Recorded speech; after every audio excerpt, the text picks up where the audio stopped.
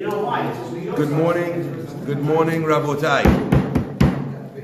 Breakfast today and the class is dedicated in loving memory and Leilui Nishma Mordechai Tzvi ben Blima Yehudi, Alav Shalom, sponsored by his daughter Penina Solberman. Breakfast and the class is dedicated as well in loving memory Leilui Nishma Esther Bat Victoria, Alav Shalom, sponsored by her grandson Meir Shwai, and as well.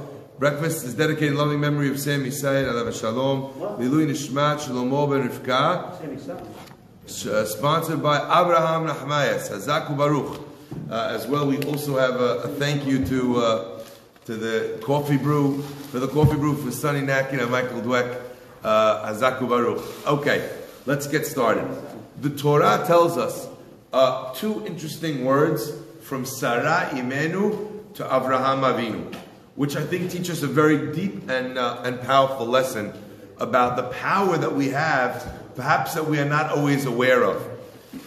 You know, Sarah and Abraham are trying desperately to have children, but somehow, you know, week after week goes by, month after month goes by, and nothing, no kids. Sarai comes to Abraham, and she says something actually that we find repeated as well later on in the Torah. She says to him, Hamasi alecha. What does that mean? Hamasi alecha. She says, I'm upset at you. And the word Hamas doesn't just mean that I'm upset at you because we don't have children. It means Hamas, the word Hamas, we just had it in Parashat Noach. Hamas means you stole something. It means you took something from me. Now the question is, what in the world did Abraham take from Sarai Imenu? If she didn't have kids, that was between HaKadosh Baruch Hu and her. What did Abraham steal from her? Or what did Abraham take from her? We find a very similar expression with Rachel Imenu. When Rachel can't have children, she comes to Yaakov Avinu and she says that she's very angry at him. She says, Hava li banim, give me children, v'im ayin meta anochi. And if not, I'm going to die. Yaakov says, what do you want? It's not from me. You see, I'm having children with Leah. It's not from me. It's a problem that you have in you. It's an issue. So again, what was Rachel Imenu saying to Yaakov Avinu? You think Yaakov didn't want to have kids with Rachel? She was the love of his life. Rabotai, the answer is something very powerful. You know, there was a yeshiva in Eretz Israel that they had in this school a child whose father had passed away when he was very young. The child was an orphan. Anyway, the kid's getting up to all sorts of shenanigans. We don't know, we don't understand. And guys, the power of a male influence, of a positive role model in the home cannot be overstated. And if you're someone that travels a lot or is very busy with the business, and business can be anything. It can be, flying to China for manufacturing. It could be that you're a rabbi of a shul. If you are not present and you're not around to be an influence on your child, you should just be aware that if you're not going to be the role model and lead him, the kid's looking up to and emulating somebody. And if it's not you, you better be careful. Who's it going to be? Who's the person? Who's the kid? Start to look up to and start to think to themselves that they want to emulate that person. So it's not always easy when a child has to grow up, especially a boy, to grow up without a dad in the home, to ascertain what that kid is. And I don't know if how much people here are into the politics, but there's a lot that's being spoken about online by various presidents and other people where they talk about the fact that in many inner city communities, the dads are not around, they're deadbeat dads. And the result of that is that the likelihood of a child not to go get a job, the likelihood of a child to turn to crime skyrockets without a father in the house, without having a man present. So it's important to remember that, the impact and the imprint that you leave on each one of your boys. And the same as well for the girls is to have a very strong feminine role model. And if they're not seeing that in their house, then oftentimes they're picking some other role model and they're looking on the news, on the TV, on wherever they might find it, and they might think that that's the way a woman's supposed to be because they didn't see it at home. Do not outsource your children to your cleaning lady, Rabotai. This is your job, and it's their future, and it sits in your hands. Sarah tells Abraham, Hamasela, you took something from me. So there's a yeshiva in Eretz Israel that has a young man in it whose father passed away when he was very young. And the kid starts getting up to all sorts of trouble. Anyway, they feel bad. They don't want to call in this mother. She's an almanah. She's a widow. The Torah goes to great lengths to tell you about all that you have to do for a yatom, for an orphan, an almanah, and a widow. To great lengths. How you can never make them upset, and you can never cause them to cry out to God, because if you do, the ramifications are going to be very bad for us. Rabotai, the school did everything. They warned the kid. They told him he's got one last chance 10 times. And everything that they said to the kid, they told him they're going to throw him out. Nothing worked. Finally, they realized the kid is such a disruptive influence. There's other kids in the class, in the school, that are being affected and are deteriorating in their behavior and in their schooling because of him. So there's only so much that a school could turn their eyes away from, could turn a blind eye to. And finally the day comes where they realize that they have no other choice to protect the rest of the kids in the school. They have no other choice but to throw this boy out. With a heavy heart, they call the mother in, the almanah, call her into the office. And the woman is sitting there and they say, look, we're so sorry. We tried everything we could. But we got to a stage now where you have to ask your son to find a new place to study, a new place to learn, because he can't be here anymore. Other kids are following his lead. He's a damage. He's a danger to the other boys. We can't have him here anymore. We're so sorry. Almanah says, you're not allowed to throw my son out. They said, what do you mean? What do you mean we're not allowed? We just told you we have to. The woman says, you have no right to throw my son out. She says, you never told me that the situation had got this bad. You can't throw him out because you didn't tell me. They said, ma'am, what would you have done differently? How many speeches did we give him? How many warnings did we give him? How many threats did we make? What difference would it have made if you would have known how bad the situation with your son was? We thought we were doing you a favor by trying to shield you from this and not making you feel so terrible, and we know that you have a lot going on at home. The woman says, if I would have known, I would have prayed. And if I would have prayed, he would have changed. This is the first time you're telling me you can't throw him out. You have no right. The principal looks at the rabbi, at the rebbe of the class. They're uncomfortably looking at one another. They're not going to fight with this lady. They say, okay, you know what? We'll give the boy another 30 days. 1 month. If nothing changes, he's out. Rabotai, in the 30 days that this kid is now in the yeshiva, and his mother knows, and she's praying her heart out for him, the boy turns his life around completely. Why, Rabotai? Because you cannot compare when someone who truly cares about someone prays from the bottom of their heart. Rav Chaim Kanievsky used to say that when someone who cares about someone prays for you, when you pray with that level of intensity, Rabotai, it's greater than the prayers of a great tzaddik. Why? We see from Yitzhak Avinu says to Esav, he says, go prepare me the special foods that I like, Le'ma'an tivarechecha nafshi, in order that I should bless you from the bottom of my heart. A prayer that comes from the depths of somebody's soul impacts the person unbelievably. In fact, the Kotzker Rebbe used to say that we know later on we're going to read about Yaakov Avinu, that Yaakov says, I took the city of Shechem b'charbi, with my sword, u'b'kashtin, with my bow.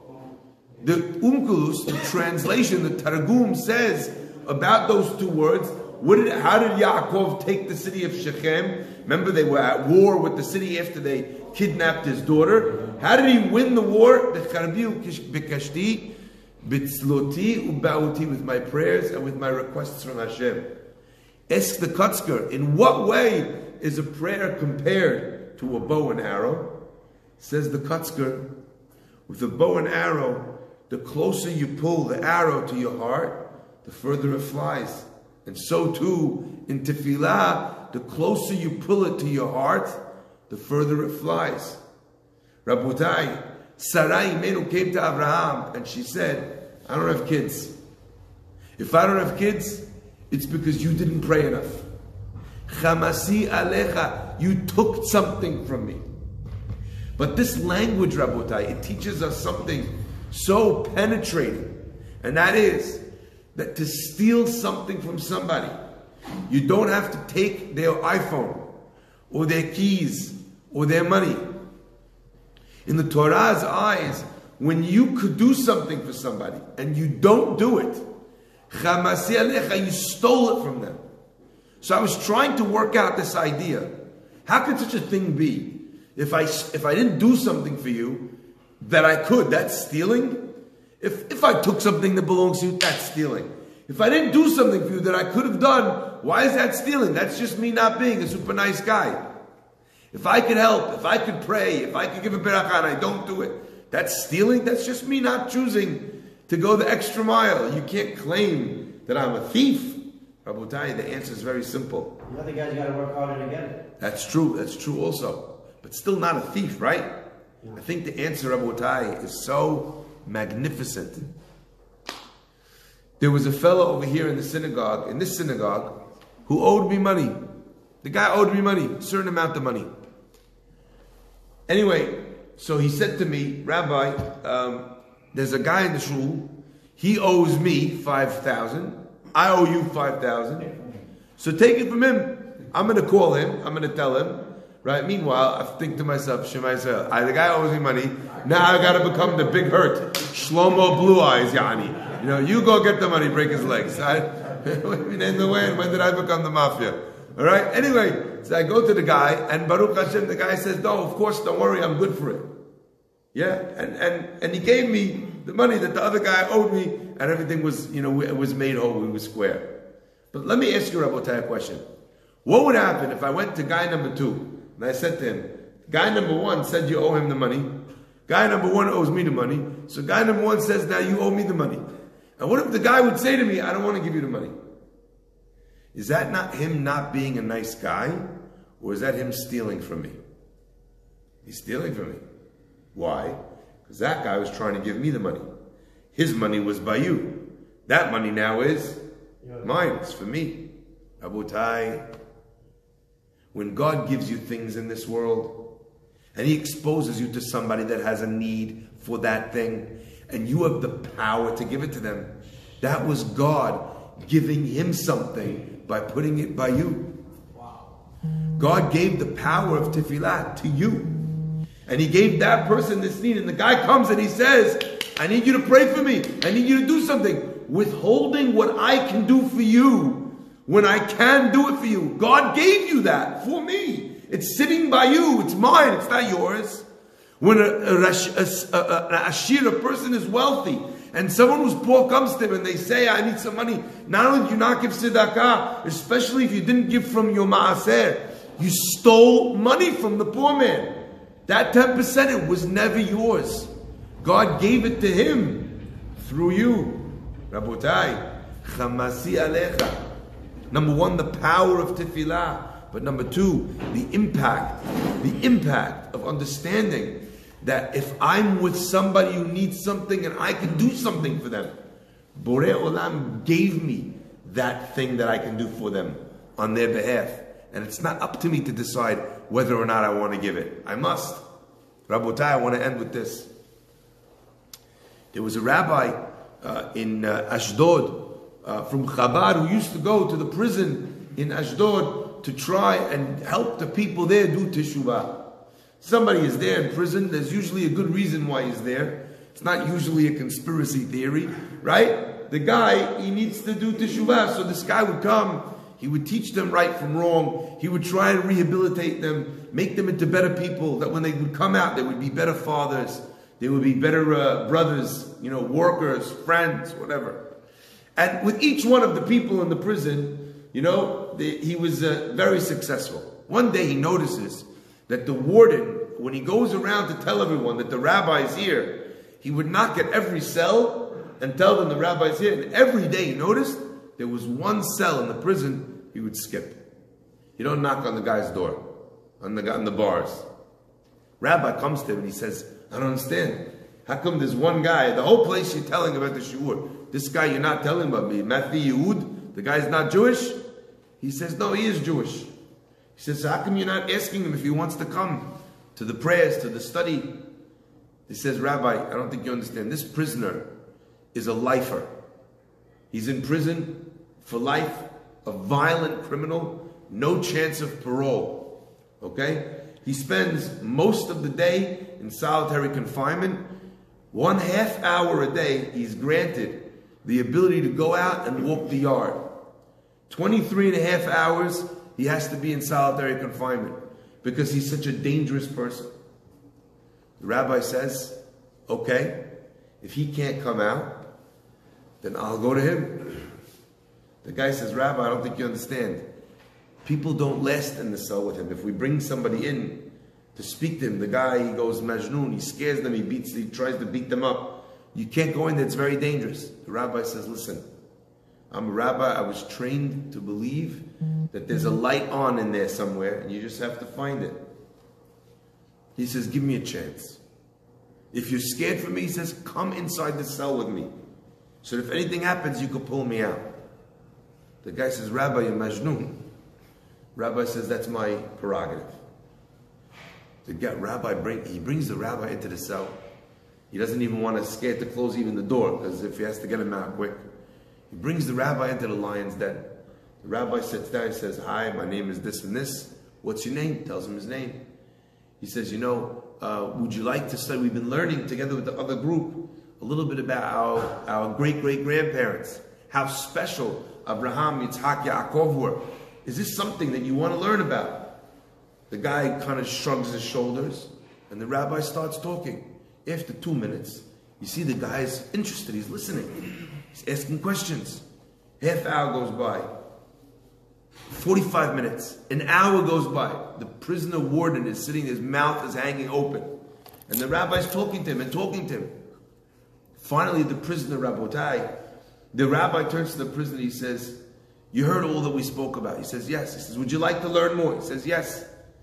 He says to the prisoner, but before I go, you believe that there's a God that runs the world. We're not here by ourselves, right? The guy says, yeah. So he says, would you like to make your creator happy? The guy says, okay. He says, I have with me a pair of tefillin. I don't know if you ever did this before. The guy says, no. He says, you put the tefillin on. It's a mitzvah in the Torah. You make your God happy, you put tefillin on. The guy says, okay. The warden can't believe his eyes. So the rabbi says, okay, roll up your sleeve. He rolls up his sleeve, and as the rabbi is sliding the tefillin on, and the guy's pulling up his sleeve, the rabbi, the place where he's supposed to put tefillin, right on the muscle, the guy had a tattoo of a naked woman there. The rabbi is bifledged now. Was he going to tell the guy to make the rabbi Hashem happy? He's going to put the tefillin on the naked G. The rabbi thinks to himself, you know what? If it's the wrong thing to do, if it's an avon to put tefillin on top of a tattoo, especially one this appropriate, he says, I'll take on, the punishment is mine. Like Rivka says to Esther, I'll take it on so that this Jew should have a chance at least once in his life to put tefillin on. I'm going to take on the onesh. I'm going to put it on. He puts on the tefillin. He covers as much as he can the tattoo so he can make the beracha. He makes the beracha, puts the tefillin on.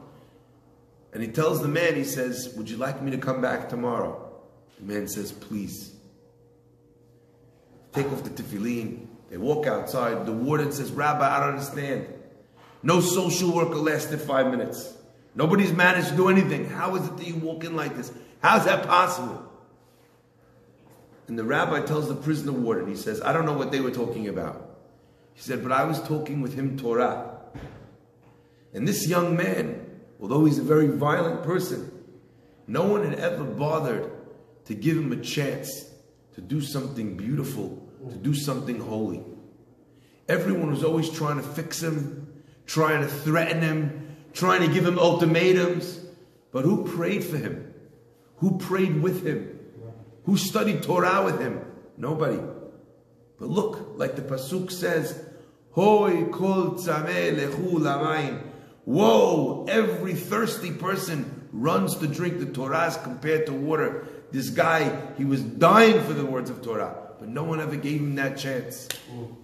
Rabotai, the next day, after the class, the rabbi walks with the warden into the prison cell. And the man, before they even starts pulling up his sleeve. And he says, Rabbi, today you're not going to have any problems. And the rabbi says, what do you mean? And the man keeps pulling up the sleeve. And there's no tattoo on his arm. All that's left is burning, raw, red flesh. The guy had seen the rabbi put the tefillin on and how hesitant he was because of the picture of this woman right there. So he sat in his cell with a rock and he scraped off his own skin in order to be able to put the tefillin on in holiness. One day of someone praying for and praying with him because they cared enough about him, and look what it accomplished. The guy's willing to rip his own skin off to be able to connect to Borei Olam, to do the right thing. Rabotai, we have such a tremendous power when we allow our hearts to be ignited. And Sarai Imenu says to Abraham, Chamasi alecha, if you cared enough, you'd pray enough. And if you prayed enough, then we'd experience the miracle that we're waiting for. May God grant us all of our tefillot, and may God grant us this beautiful heart. Baruch Adonai Le'olam. Amen ve'amen.